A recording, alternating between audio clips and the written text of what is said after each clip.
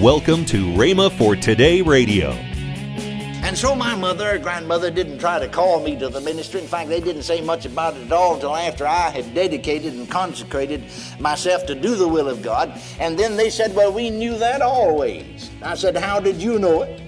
They said, well, because you always said that as a little bitty boy. See, further back than what I can remember, they said you'd always say, I'm going to be a preacher after you got old enough, to talk clearly. But said when you were just a little tiny thing, couldn't even talk plain. Somebody had asked my oldest brother, what are you going to be when you grow up? Well, he had high ambitions. He was either going to be a cowboy or a truck driver. So he made a little bit of both of them. He wears cowboy boots and drives a truck. And so... And so he'd tell them, you see, he was going to be a cowboy. That was his first choice, and second was to be a truck driver. And they wouldn't ask me because they thought I was too little to know. And Mama and Grandma said that I'd always speak up and say, I'm a preacher. You're listening to Rhema for Today with Ken and Lynette Hagin. Today we continue the series, The Gifts and Callings of God by Kenneth E. Hagin. Stay tuned as we listen to this powerful, timeless teaching. Also, later in today's program, I'll give you the details on this month's special offer. Right now, here's Kenneth E. Hagin's classic message. If Jesus was to come today, you might not make it. That thought never occurred to me.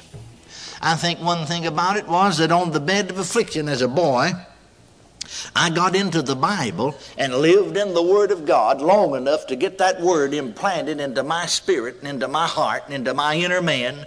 And it gave me an inward conviction and an inward assurance and an inward confirmation that only the Word of God can give. And many people are trying to seek for that inward conviction and that inward confirmation and that inward something elsewhere, but you can't get it any other place except by building the Word of God into your heart and into your spirit. Praise the Lord.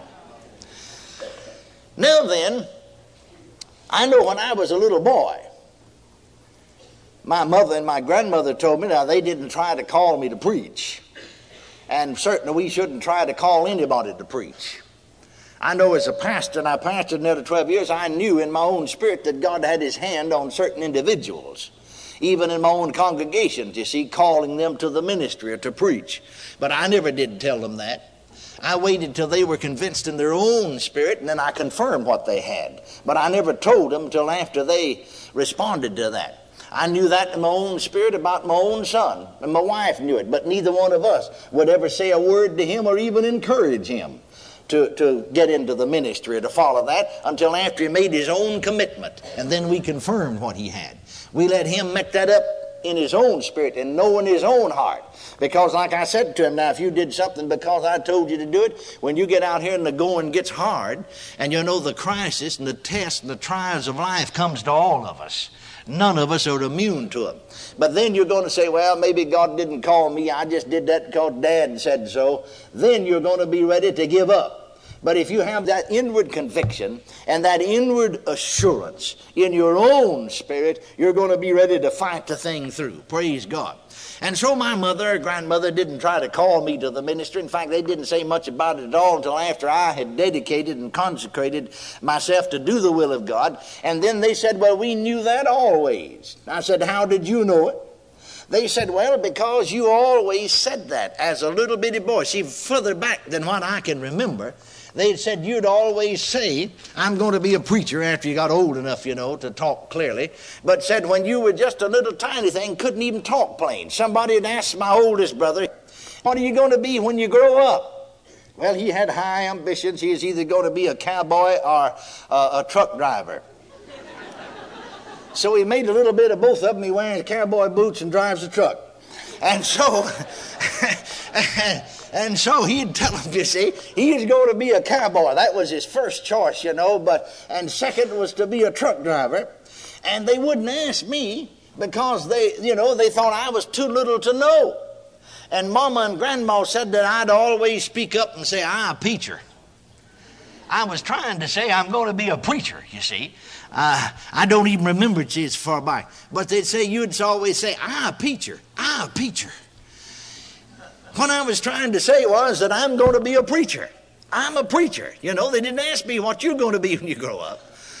And then I can remember, you know, just as a boy, just very small, 4 years old, 3.5 years old, 4 years old, 4.5 years old, 5 years old, I used to get out in Grandpa's garden and preach to the cabbage heads.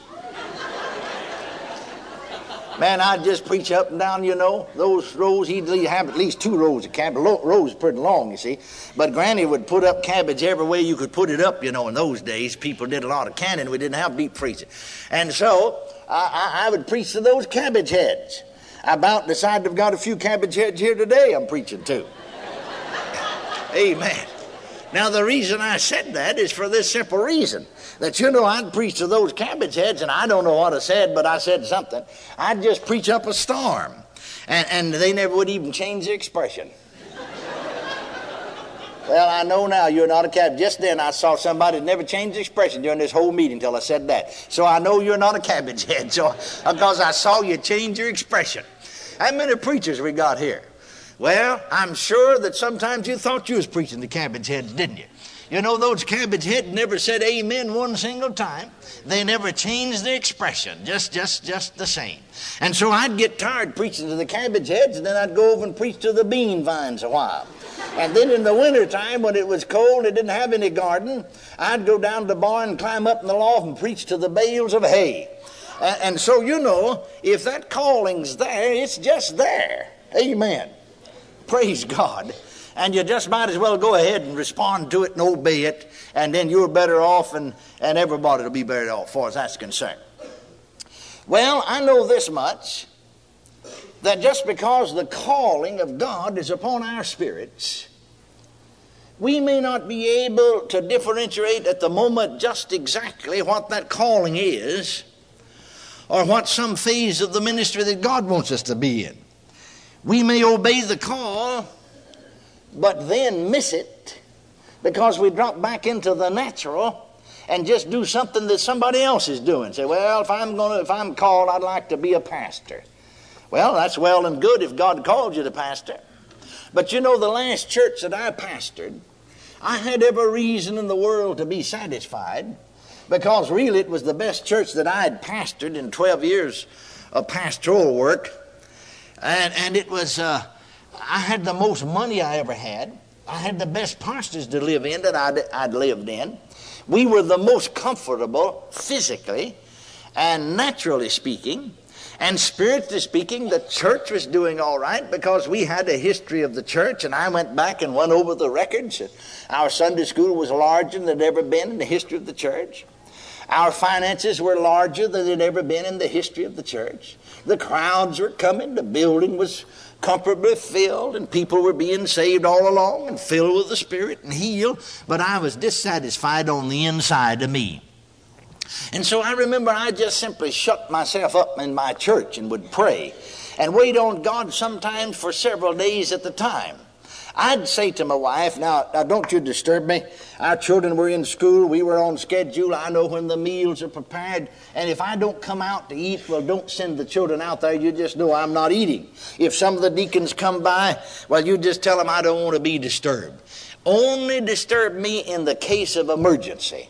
And I'd spend hours and sometimes days, never over 3 days at the time, of praying and fasting and waiting upon God. I've never fasted in my life over 3 days at a time. Now, someone asked me, said, you believe in a long fast? Well, I said, I guess it'd be all right if it's necessary. But you ought to have something that you're praying about and seeking God about, not just be doing something because somebody said do it or somebody else did it. And I always got my answer, some day the first day, never over 3 days. And so when I get my answer, well, then I stop because I've got whatever I went after, you see. And so on, the Lord spoke to me as I waited before Him. As I walked up and down the aisles of the sanctuary of my church and prayed, as I read the Bible around the altar and waited on my knees, the Lord said to me, as I was talking to Him one day, about what is this dissatisfaction in my spirit. From the natural standpoint, I've every reason in the world to be satisfied. And I enumerated to Him what I've said to you. But why is on the inside of me I'm dissatisfied? And just as plain as somebody speaking to you, it was all in here, not out here, but on the inside of me, in my spirit, not inward voice. He said, the reason is I never did call you to pastor to begin with. Well, I said, Lord, that's why I'm waiting on you. I'm waiting on you, you see, just to find out what you want to do. He said, no, you're not waiting on me. I've been waiting on you for 10 years. You know, sometimes we think we're waiting on God, and really He's waiting on us. He's waiting on us to make the consecration. He's waiting on us to make the dedication that He wants us to make. And you know, the Lord took me back to some things that He had said to me 10 years before and said, what are you going to do about that?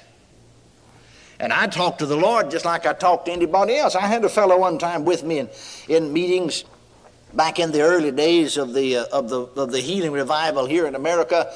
We were holding a meeting in a certain city, in a city auditorium, some larger meetings, and he was the campaign director. And I overheard him saying to somebody, he said, you know, that fellow Hagin prays the funnest of anybody ever heard in my lifetime. He said he'll talk just like he's holding a conversation. And he'll listen, he'll talk, and he'll listen. And he said, I started to his room, and I heard him talking. I thought somebody's in the room. So I stood at the door and listened, said he'd talk for a while, and he'd answer yes and no, and then he'd talk, and said, I never did hear anybody else talking to him. I thought, well, he's bound to be talking to somebody because he's having a conversation. So he said, I opened the door and peeped in. He was sitting in the middle of the floor with his eyes shut, talking to the Lord. I said, well, the Lord's more real to me than anybody I know anyhow. Why shouldn't I have a conversation with him? Praise the Lord. And so I just talked to him just as plain as I do anybody. He said to me, what are you going to do about what I said to you 10 years ago? I said, Lord, I wasn't really planning on doing anything about that. He said, well, you're going to have to or else. I said, well, I believe I will. Amen. I believe I'll just do something about that. Praise God. And so, as I waited before the Lord, I had the leading in my own spirit, because He had said to me, I never did call you to pastor to begin with. So then I thought, my limited reasoning and limited Bible knowledge at the moment of 1947, I thought that you're either a pastor or evangelist, and that was the extent of ministry. So therefore He wants me to be an evangelist without asking any further questions. I just got ready to go out on the evangelistic field. So I went out on the evangelistic field. You're listening to Rhema for Today with Ken and Lynette Hagin. Call now to get this month's special offer, the Destiny Package, featuring the books I Cannot Be Defeated and I Will Not Quit, and How to Fulfill Your Divine Destiny, both by Ken Hagin. Plus, The Gifts and Callings of God, 3 CDs by Kenneth E. Hagin. All 3 resources for just $34.95. Call now, 1-888-FAITH-99. Don't delay. Get this powerful Destiny Package today. Call 1-888-FAITH-99. That's 1-888-FAITH-99. Or if you prefer, write Kenneth Hagin Ministries. Our address is P.O. Box 50126, Tulsa, Oklahoma, 74150. Don't forget, for faster service, order online at rhema.org. That's RHEMA.org. Now, let's join Ken and Lynette Hagin.